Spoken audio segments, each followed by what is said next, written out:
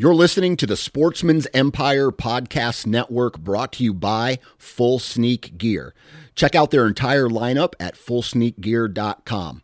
Also be sure to check out our entire stable of podcasts at sportsmansempire.com. This episode is brought to you by Hyperice, the leader in advanced warm-up and recovery technology. They have tons of innovative products, like Venom-heated wearables to help soothe sore back muscles, Normatec compression boots to speed up recovery and increase circulation, and Hypervolt massage guns to improve mobility. Loved by athletes like Naomi Osaka and Erling Haaland. Try them yourself. Get 10% off your order with the code MOVE at hyperice.com. This episode is brought to you by Visit Williamsburg.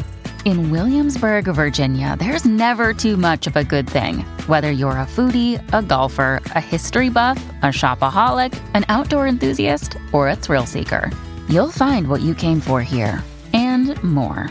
So ask yourself, what is it you want? Discover Williamsburg and plan your trip at visitwilliamsburg.com. You're listening to the Sportsman's Nation Podcast Network, brought to you by Lacrosse Boots. Go to lacrossefootwear.com and check out their new line of boots.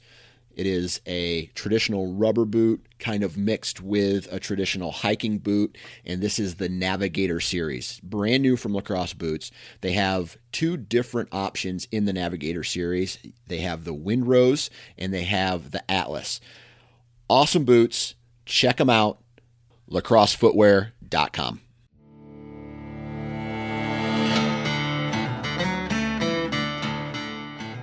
Welcome to the DIY Sportsman Podcast with your hosts, Garrett Prawl and Boudreaux Boswell. All right, before I kick this podcast off, I did want to just make everybody aware that over the last week, I did start up a Teespring store. So I will have merchandise that you guys can order if you so choose. And basically it's, sweatshirts, t-shirts. I think there's even a coffee mug that you can choose from that basically just has the DIY Sportsman logo on it. So if you guys buy something like that, and the easiest way to find it is on my YouTube channel. Under any video, there should be links to all this stuff. It's basically the way it works is I don't order any of this inventory. I just basically create the designs that go on the shirts, and then they do all the rest of the work. So if you guys buy the stuff, it has just kind of a base price for what it costs to make them, and then there's a sale price, and then whatever's left over, I just kind of make up that additional profit. And so it's just kind of an additional way that I might be able to make some income to help, fuel all these tags and being able to buy various, arrows and test equipment and stuff like that ends up going back into the channel. So that'd be a great way to support the channel. If you guys are interested, it'd be greatly appreciated. Also, that logo that I'll have on these t-shirts and sweatshirts and stuff, that logo is actually put together by Parker McDonald. So if you guys dig that logo, be sure to give him some props because he did a, I think, pretty good job on that logo. Since coming back from Colorado, I've been hunting locally a couple times in Wisconsin, a lot of times in Minnesota, and I've been hunting with the longbow for the most part, actually for all of the parts. I know a few of you guys have been basically asking on some of the videos from either North Dakota or Colorado when I was going to break the stick bow back out again and not shoot the compound. I'm probably always going to shoot both in some respects and choose one for certain hunts and the other for other hunts. And because of those hunts being out of state, that for me is just a good motivator to use the more, I guess, I want to say proficient, but I don't know if maybe that's the best word. The weapon that gives me the best chance of being able to take a shot that I know is within that effective range for the weapon. That traditional bow, I'll have days where I can just drive tacks at 20, 25, even 30 yards. And then there's other days where I'll just have just not as good groups, or I'll have a flyer that maybe isn't quite explained. And so it's like if I'm really looking at like what's my true like absolute drop dead confidence, like I'd love to have a deer within 15 yards. And that's just on an out of state trip. It's tough to rely on, going into a totally new area with just a couple of days to be able to hunt and be able to kind of have that confidence that I'll be able to get a perfect broadside or quartering away at a sub 15 at a nice deer for that area. So that's why I choose to use the compound for a lot of those out-of-state type hunts. But then back at home, and I got a lot more time to fill my tags, then I'm really looking forward to that challenge of being able to try and get that close to a deer out here. And I have more time to get it done. I have the luxury of passing on shots that are, 20, 25, 30 yards. and just waiting for that really great opportunity. So that's kind of what I've been doing. I have also been bringing my wife out for her first hunting trips. She started off by just filming me for her first couple hunts. And last weekend, she actually carried the bow for the first time. So I basically was just the cameraman, and we went out in Wisconsin for the first day. And then we went out in Minnesota for the second day. And she went, basically, that first day was cold. It was, I think, low 30s by the time we got back to the vehicle. And there was actually some frost on the top of the tonneau cover. And she stuck it out wearing her, First Light Sanctuary full set, face mask, everything. And then the second day we went out, she went basically a mile back into the marsh with me and went through, knee-deep muck and water and all that stuff, never complained about anything. And she forgot a headlamp on the way back out. And again, just kind of following my tracks, getting slapped in the face with a stick every now and then, and never complained. She's, still into it, looking forward to the next time she gets to go out. So it's been really a fun experience so far, being able to go out in the woods with her and share that time. So with that, I think we can actually jump into the podcast itself. So in observing my own development as a hunter over, several years, and also observing other people and kind of studying the people that are successful, it seems like, there's a pattern for sure. What I can kind of, explain in the most simplest terms is that it seems like there's really three different kind of categories that the people that are successful seem to really have a good understanding and experience in. And I'm going to lump those three things, or those three categories, into either the big picture research, the boots on the ground, or just overall woodsmanship. And if you can kind of think of it in terms of like a Venn diagram, those old diagrams you learned about in school that had just overlapping circles, and you'd have some things that would fall in one circle, some things that would fall in another circle, and some things that would fall in that overlapping region. Well, you can kind of think of these three categories as being three big circles that all are overlapping one another. So there's certain things about big picture research that you can do that also requires woodsmanship. There's things that you can do boots on the ground that if you have woodsmanship, it'll enhance that boots on the ground. And then, there's things that you can either gather from boots on the ground or big picture research. And if you do both, you'll have a better overall understanding than you would with either one or the other. So in this podcast, what I really want to talk, in detail about is the big picture research side of things. This was, for me, kind of the first thing that I really got a handle on, because when I grew up, I first hunted marshes. And when you hunt marshes, when you look at aerial photos, they can be very telling because you can see the trails and the cattails in the marshes. There's a lot more separation in terms of tree cover and non-tree cover. So it becomes easy to pick out spots once you start to figure out kind of what to look for on the aerial photos. And aerial photos are just kind of one area of big picture research.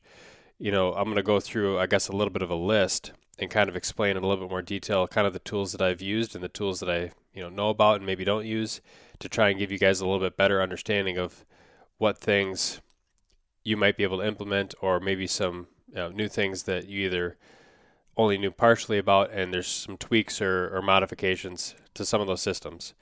So the most accurate, most detailed way of getting imagery for any particular place that you're hunting is going to be a drone. And it's basically because you can get exactly the detail that you need, the exact locations you need, but more so than that, you can also get it at the exact time that you want, time of year and time of day. So if you're looking at aerial photos, you're going to get your top-down standard view, and you might be kind of held to whatever is available. Maybe the last pictures that were taken in your area are old and not very detailed, and that's just the best you're going to get. Maybe those pictures are very detailed, but they're taken at a time of year like, late summer where everything's green, and it becomes really hard to determine, what is tall tree, what is closed canopy, open canopy, what areas are, maybe red brush versus just regular marsh. So it becomes really tough to discern detail because there's not a lot of contrast. So with a drone, you're able to, obviously, where legal and, using some common sense, you can use those, say, outside of season, be able to do it kind of early or late in the day to be able to get some really good trail visibility, and also kind of shadow visibility to where you can see, the size of the trees. And if you do it in a time where it's maybe, early spring, you don't have that foliage up on the trees, and you get a lot better picture for exactly what trees you might be able to climb. So it's kind of like an enhanced version of aerial photography where you can get a lot of that information pretty close with aerial photos, but a drone will just give you that kind of next level.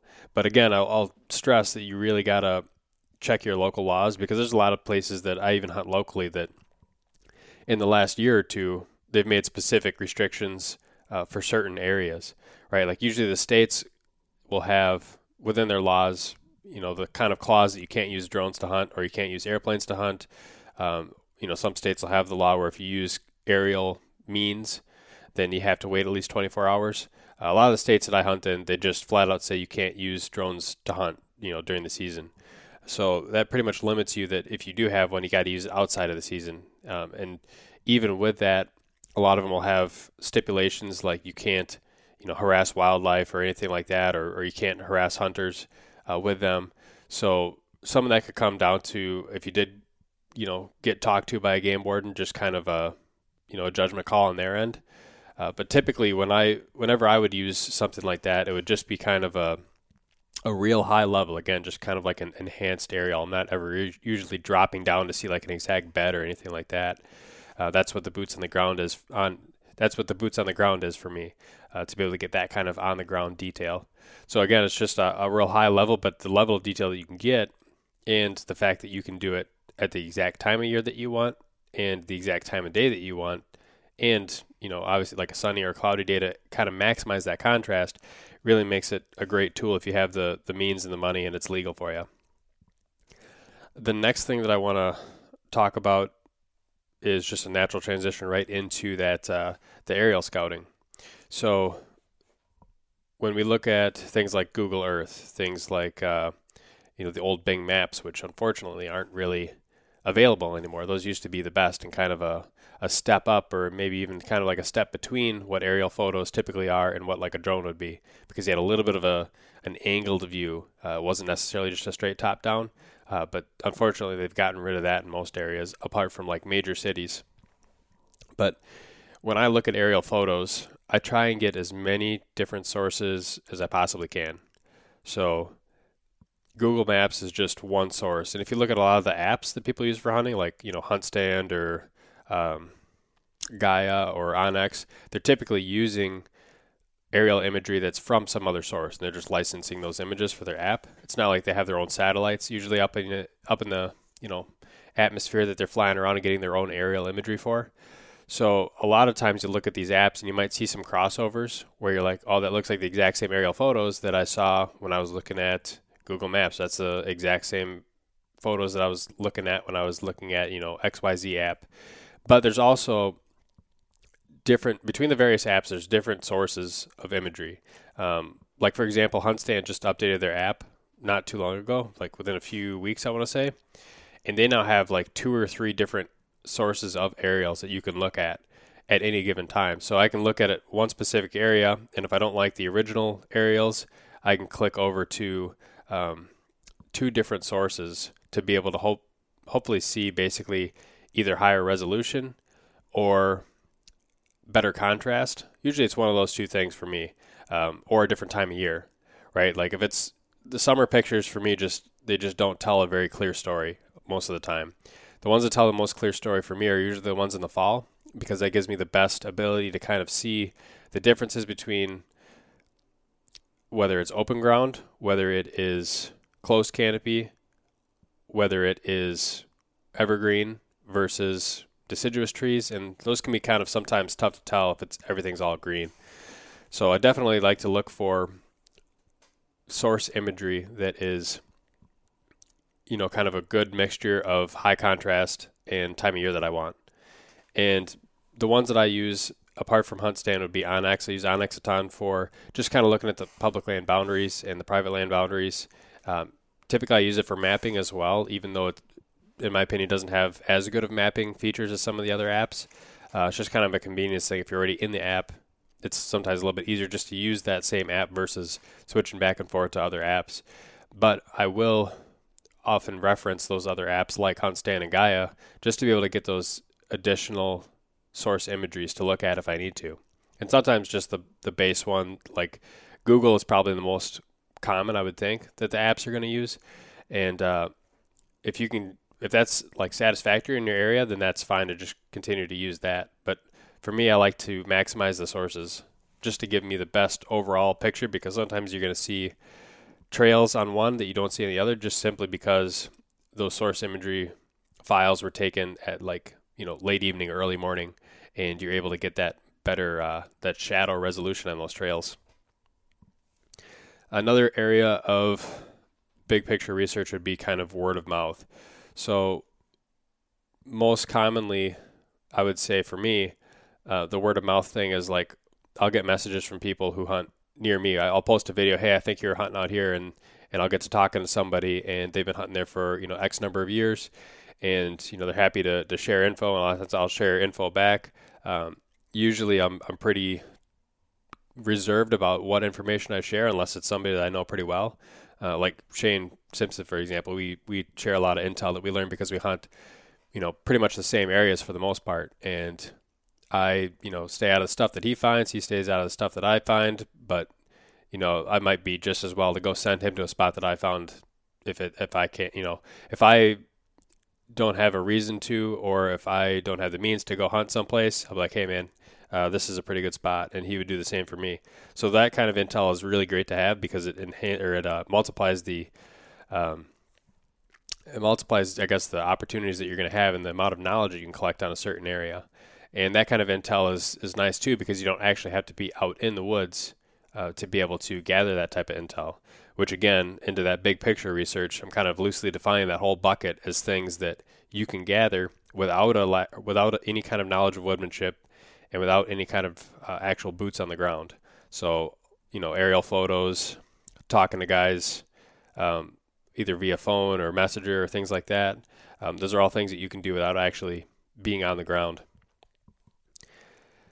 The other thing that, through word of mouth that in my experience hasn't been as helpful is just kind of talking to locals. Like if you're in an out-of-state area, talking to biologists or game wardens can be helpful. It seems like typically when I've tried to do it in the past, I haven't really gotten anything that's totally groundbreaking in terms of information. Usually if I'm reaching out to like a local game warden or something, I'm trying to figure out like, hey man, is there like what's the deer population like in this area? Like, was there some major, EHD outbreak or something like that I should be aware of? Just so I don't make like a 6-8 hour drive and then find out that there's hardly any deer because they all got killed off, in a couple of years prior. So that's kind of, for the most part, the most I'll utilize some of those other resources. When we were out in North Dakota, sitting in some of the bars, we were talking to guys and just kind of got, not obviously specific spots or anything, but we definitely learned a lot about the kind of the hunting practices in the area and what, caliber of deer were in the area, how most people hunted, when most people hunted, and just kind of some of the laws and just kind of the standard practices of the guys out there. So that was kind of interesting to learn as well. And the next thing would be glassing. So with glassing, obviously, once again, it's one of those things you don't have to get out of the vehicle to do. So I'm lumping it in that bucket of the big picture research. And glassing for me is something that I don't partake in a ton. And it's simply because of the places that I hunt. I would say maybe you could maybe even lump observation sits into this. For me, if I were to do an observation sit, it usually means I'm walking out, half mile, 3/4 mile, whatever, to some spot that's close to the spot I would end up hunting anyway. So I would almost lump that for me into the category of like on the ground type scouting. But if you're the type of person who has access to a place where you can just kind of glass from the road, then obviously that's another way that you can get very good intel, especially earlier in the season in terms of what kind of deer are in the area and what they might happen to mostly be feeding on at that exact time of day or that exact time of year. Things that'll definitely help your big picture research is going to be understanding how deer move, understanding how deer bed, and just kind of getting a feel for learning how to read a map. When you look at a topo map, what does that actually mean? Can you read a topo map accurately and know exactly what you're looking at and be able to help prepare? when we were out in Colorado, one of the things that I found helpful from a topo map standpoint was the slope angle shading, which you can find on caltopo.com, or out in the field we use the Gaia app. And we were able to look at the topo maps with those slope angle shadings overlaid and be able to figure out how steep actually some of those hills are. Because sometimes in really steep country, the topo maps, they can be misleading because they can only show you so much resolution. You might not find that there's actually, a 20-foot vertical ledge in certain areas because it might not show up with that level of resolution on the maps. So that can definitely be helpful. And I think, when I kind of alluded to this big picture research was kind of the first thing that I really started to become more experienced in. It can be a hindrance when it's the only thing you become good at, because I would take my big picture research to the point where I would rely almost totally on it, where I would pick a spot on the map and say everything about this on the map makes it appear as if it's going to be a great spot. And then I would have my mind set basically before I left the vehicle that based on that wind direction, I was going to go hunt that spot regardless of what it looked like once I got there. And sometimes it worked out great, and other times, it was a dead sit. There was not that much fresh sign, and I, in hindsight, shouldn't have hunted those types of spots. But based on how confident I was, based on just the map alone, I ended up hunting them anyway. So again, I think kind of holistically, this whole picture is kind of where some of these people that are very successful tend to have a very good blend. When people start to dive in and do a lot more research and find out about like deer bedding and things like that, I think two of the areas that they likely fall into right away are the boots on the ground or the big picture research, or maybe some kind of a combination. And depending on what their skill set is, they become very good at one of those things. But just because somebody can find deer beds and just because somebody can find potential bedding locations on a map, there's still a big, learning curve to be able to translate that knowledge into consistent success. So that's where kind of the woodsmanship bucket also falls in, and that's something that you're never going to really become a true expert at. It's just kind of a lifelong learning experience for that set of skills. So we can, I guess, dive into the boots on the ground stuff more specifically now, some of the things that I've, kind of picked up over the years. Obviously with boots on the ground, like I just mentioned, you can find actual beds. Whereas with looking at maps, you can oftentimes, once you become good at it, you can figure out pretty close to where deer are going to bed. Sometimes you can figure out exactly where deer are going to bed based on whatever the topography is. But if you actually are on the ground, then you for sure can confirm whether or not those beds are there. And more so, are they buck beds? Are they doe beds? How heavy are they being used? Is there, hair in them? Is it maybe a primary bed? Is it all rubbed up? All those kind of things you can find with boots on the ground, which makes it a lot more specific than just looking at that map research. The big one for me with boots on the ground that I just simply can't get from oftentimes big picture research is hunter sign and other hunters, potential hunting spots. When I hunt in the Twin Cities, there's a lot of times where I find spots that look good on the map, and there's a lot of hunters around here. So some of the spots that look good to me on the map also look good to other guys on the map. And oftentimes when I'll get back into some of these areas, I'll find scent wicks, or I'll find tree stands that are set up in trees, old screw-in steps. I actually found a set of screw-in steps the last time my wife went out with me, and they were in the tree so long that literally the bark had grown around all but maybe 2 inches of the steps. So it's just kind of 2-inch little pegs sticking out of the side of the tree. And it's a fairly common occurrence, I would say, that I find hunter sign just because of the amount of hunters that are in this area. And the fact that I think, well, I bet a lot of them were probably hunting like that for a while. But I think kind of this, popularization of the beast style tactics, definitely there's a lot more guys going deep and finding those island looking spots, and they're not afraid, as people used to be, of kind of, crossing some water to get to some of these good looking spots. So I might find, 30 good looking spots on a potential map, and I'm looking at, several thousand acre piece of land. But once I go in there and scout it, that's kind of the point where I find out, okay, 14 of these 30 spots had hunter sign on them. And that might not mean that those spots are always getting hunted. But what I often find is that guys will continually go to the same places over and over. When you talk to guys at the parking spot, oh yeah, we usually go back in this area. Okay, is that the only spot you guys go? Yeah, pretty much. Or you might just find that they typically are always walking off the same direction. Every time they go out to hunt, they're always parked in the same parking lot or in the same area on the side of the road. That's so common. I see that all the time, where most likely they had success in a certain area, and then because of that success, that's the spot that sticks out in their mind of being a good spot, and they're maybe afraid or reluctant to go and find other backup spots or potential other fresh spots because they keep thinking back to those good memories that they had at that particular spot. And there's also the very good likelihood that maybe they will continue to have success in those spots. Maybe it's not the best success that they could be having, but maybe it's good enough for them to not want to seek out something that's totally new. So from that, I can kind of usually get enough spots gathered up where, I will have not only just a couple spots that don't have any hunter sign. I might have some spots that have what I would consider to be like old or rarely used hunter sign, and then also those other ones that are just devoid of hunter sign. And that's really valuable information for me to have when I'm hunting some of these heavier pressured areas. And that's information that you can get without kind of having any further woodsmanship knowledge. That's information that you really can't get too terribly well from big picture research. If you see obviously like four-wheeler tracks or something heading out across a field or a marsh or something that comes from private land, then you can pretty well tell that that's probably a perpetual trail used by some of the private land hunters to be able to get back into some of those spots. And especially if you go into the Google Earth and you look back year after year after year and those trails keep showing up, then that's a pretty good indicator that those spots are getting hunted by other people.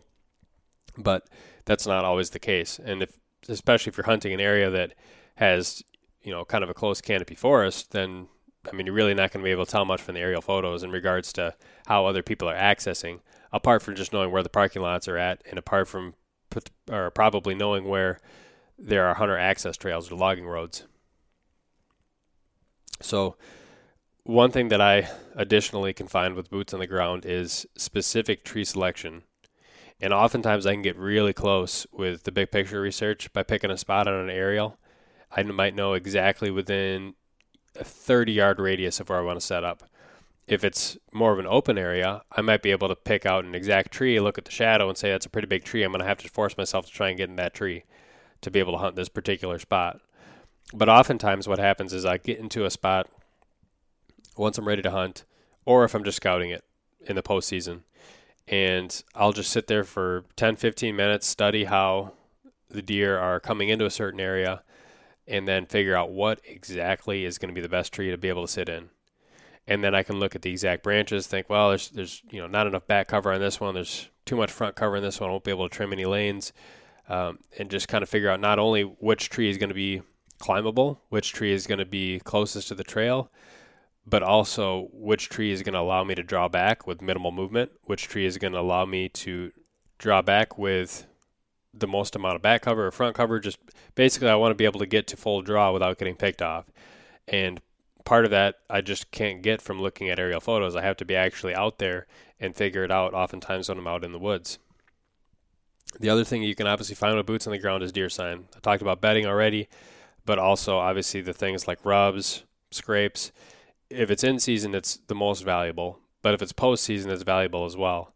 It's just not as time consistent, right? I might be able to find a scrape in February if there's no snow on the ground, but I don't know exactly if that is a scrape that was made during the rut. I don't know if that was one of those community scrapes that's been there since September. I have to actually be out there in the season to be able to get that kind of granularity, but at least I know that there's one there, and I can kind of use that to my advantage. The other thing I can obviously look at is tracks, right? And from the tracks, I can find the size of potential deer that could be in the area. Same thing with rubs. If I'm finding a lot of big buck sign, that's something that I can't get from looking at aerial photos. It is something I could probably get from glassing from the road or shining if it's legal in the area, but not always the case, because a lot of times, like I mentioned earlier, in the places I'm hunting, when it comes to the agriculture fields, I don't necessarily have access or driving access to be able to look at those fields. There might be fields that are landlocked by other private, like there's just no road going by them. So I might not just be able to drive by and see what's coming out into the fields right at dusk. I'm not exactly sure how trail cameras fit into this. If you would consider those more boots on the ground or big picture research, I can kind of go either way. Trail cameras from the standpoint of, you can sit in your computer and you can look at those photos and be able to, decipher them and make decisions. Yeah, I can definitely see that as kind of a big picture tool. But also, I mean, you have to be out in the woods for the most part to be able to check your trail cameras, unless it's a cellular camera. So you are kind of out there in the woods and getting that real-time data. And the fact that it is oftentimes real-time data, if that's how you're using your trail cameras, makes it, to me, a little bit more similar to in-season scouting, which kind of lends me to put it in the bucket of boots in the ground. But again, it's one of those things you can kind of go either way on, I think. And I think for the most part, between those two buckets, boots on the ground or big picture research, that's where I would venture to guess most guys get the most proficient in the fastest. Because once you learn the principles, which are now, all over the internet, there's a lot of information, obviously, about how to hunt deer. There's always been information on how to hunt deer, but a lot of it for so long has been focused on how people hunt deer as it relates to, private land, crop fields, things that you would see on TV. But now in the last several years, more and more, with things like the Public Land Challenge, the Hunting Public, the Hunting Beast, guys like John Eberhard writing their books and doing the DVDs, and more podcasts popping up from, a whole bunch of great sources. There's so much more information about how guys can go and try and hunt these deer. And a lot of it pertains to specific strategies with boots on the ground. And a lot of it pertains to what to look for with maps to be able to figure out where to even start, how to eliminate, wasteful ground and make your scouting more efficient, that type of thing.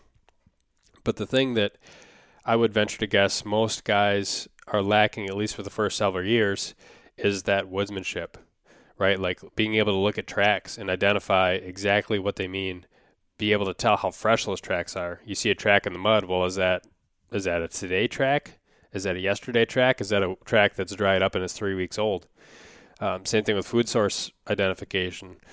I think most guys are to the point where they can be able to tell if an oak tree is being fed on. If deer are walking out into a field, obviously those are being major food sources at those times, but what else are those deer feeding on? If you walk into an area that has heavy browse, are you able to tell that area has heavy browse? Are you able to tell that the deer have been feeding on fresh, forbs and grasses and things like that? Or is your knowledge basically limited to seeing the deer walk out into fields, or just assuming that they're eating the oak trees or eating the acorns? That's something that it seems kind of obvious on the front end, but I think it's a lot more difficult to kind of learn exactly what that is, because it's one of those things where it's hard to describe unless you see it, right? A lot of these woodsmanship things in general, until you hunt with people that are really good woodsmen, it's really hard to get a grasp for exactly what that means. Something that I can relate it to is like when I go turkey hunting with Shane Simpson. That guy is just a straight up turkey killer. And I learned more in 2 days of hunting with him than I'll figure out just kind of, doing my own thing for the entire rest of the season. And it's not so much in just kind of the calling sequences or where and how we're setting up. It's kind of how he moves, how he reacts to certain things, how he listens to certain sounds and picks up on certain things, the little tiny things that he'll see in the ground, like maybe a track that isn't even, it's hardly a track because it's just kind of a depression in the ground, but you can tell because of the dew and whatnot that it was made that day. There's just small things that you pick up on from hunting with people that have been doing it for a really long time and are really good at what they do, and they have that woodsmanship that, for me, it seems like the quickest way to really be able to pick up on that is to be able to hunt with people that are better hunters than you are, which obviously is not always feasible for a lot of people. So what that usually means for most guys is that aspect of their hunting is going to take years and years to kind of accumulate over time. And it's just kind of one of those never-ending learning cycles. I'll probably never get to the point in my life where I'm truly an expert. I don't know that there's a ton of people out there that are, truly experts, but there's a lot of guys that are really, really good at these woodsmanship type skills. And if you talk to a lot of these guys, usually they'll end up saying something along the lines of them not being an expert and always out there continuing to try to learn, which just goes to show you that, again, it's not just something you can pick up a book and read and figure out and just know. You got to put the time in. Everybody's looking for the fast, easy solution. And I think the big picture research, the tools that we have now, definitely lends itself to that type of mentality. Same thing with boots on the ground. Once you know what to look for, that's a huge advantage. And a lot of guys get that information and they think, okay, now I have the keys to success. well, they have a couple of the keys to success, but not the whole picture. But I definitely still think there's value in trying to hone all of the skills for each of these three buckets of big picture research, boots on the ground, and woodsmanship. And the woodsmanship is just going to come with time. You got to spend time in the woods. You got to be observant. You got to, if you can, try to pick as much information about guys that are really good at what they do and try and learn from them. With the boots on the ground versus the big picture, if you're better at one than the other, some guys are just better boots on the ground guys. They're like, yeah, I can kind of look at the maps and, I just would rather walk out there and get that information real time for myself. Well, that's fine, but you might be missing out on how much more of a in-depth understanding you could get if you also relayed that back to aerial photos. I used to hunt with a guy who, when we would go hunting around Duluth, we would look for private land permission properties, and I'd be, scanning the aerial photos, looking at the plat books, and he would just kind of look at a place and be like, I like those woods. We should try and get permission there. Not even really knowing if it was a 5 acre, if it was a 1 acre, if it was a 50 acre, just looking at the woods and saying, yeah, this is where we want to go, and then get permission, and then kind of walk back from there and figure out the property lines and look for sign. Whereas I was kind of always the opposite. I was kind of lending myself to kind of those digital tools to be able to try and get an understanding of everything first before I ever step foot on the land. And I definitely learn more from, I shouldn't say I learn more from, I benefit from forcing myself to gather as much information with boots on the ground as I can, because naturally I'm a little bit more inclined to learning off of those aerial photos and the maps and the digital scouting type things. So that's kind of how I can really make sure that I'm focusing on my weak points and become better, well-rounded. Whereas the guy I hunted with, for that example, he was good at boots on the ground, but he was not a map guy at all. And perhaps if he would have used or learned to use maps a little bit better, which I can say he's a great map reader in general because he's really good at it for fishing, looking at contour maps and understanding what's going on in the overall big picture of things. If he applied those type of skills to deer hunting, I think overall he might see a big improvement in his success. So in a nutshell, that's kind of what I really wanted to tackle. I think the main point I wanted to make today is that a lot of people focus on either digital scouting tools in terms of big picture research, or they focus on boots on the ground based on the things that they learn from podcasts or things that they learn from DVDs, articles, things like that. But you have to remember that the more you can kind of blend those two things together, I think the better well-rounded you're going to be. And also remember that there's a woodsmanship aspect that kind of intertwines itself into all these other things. And it's something that you're just going to learn over time. So you can't expect to have instant success, even if you do kind of learn some of those major keys to start becoming successful. So I think I'd call this a wrap for this podcast. As always, make sure to follow the Sportsman's Nation on Facebook, Instagram, and YouTube. Leave us a review on iTunes. And if you're looking for additional content from either myself or Bobby Boswell, subscribe to DIY Sportsman and Boudreaux Boswell on YouTube. And with that, thanks for listening.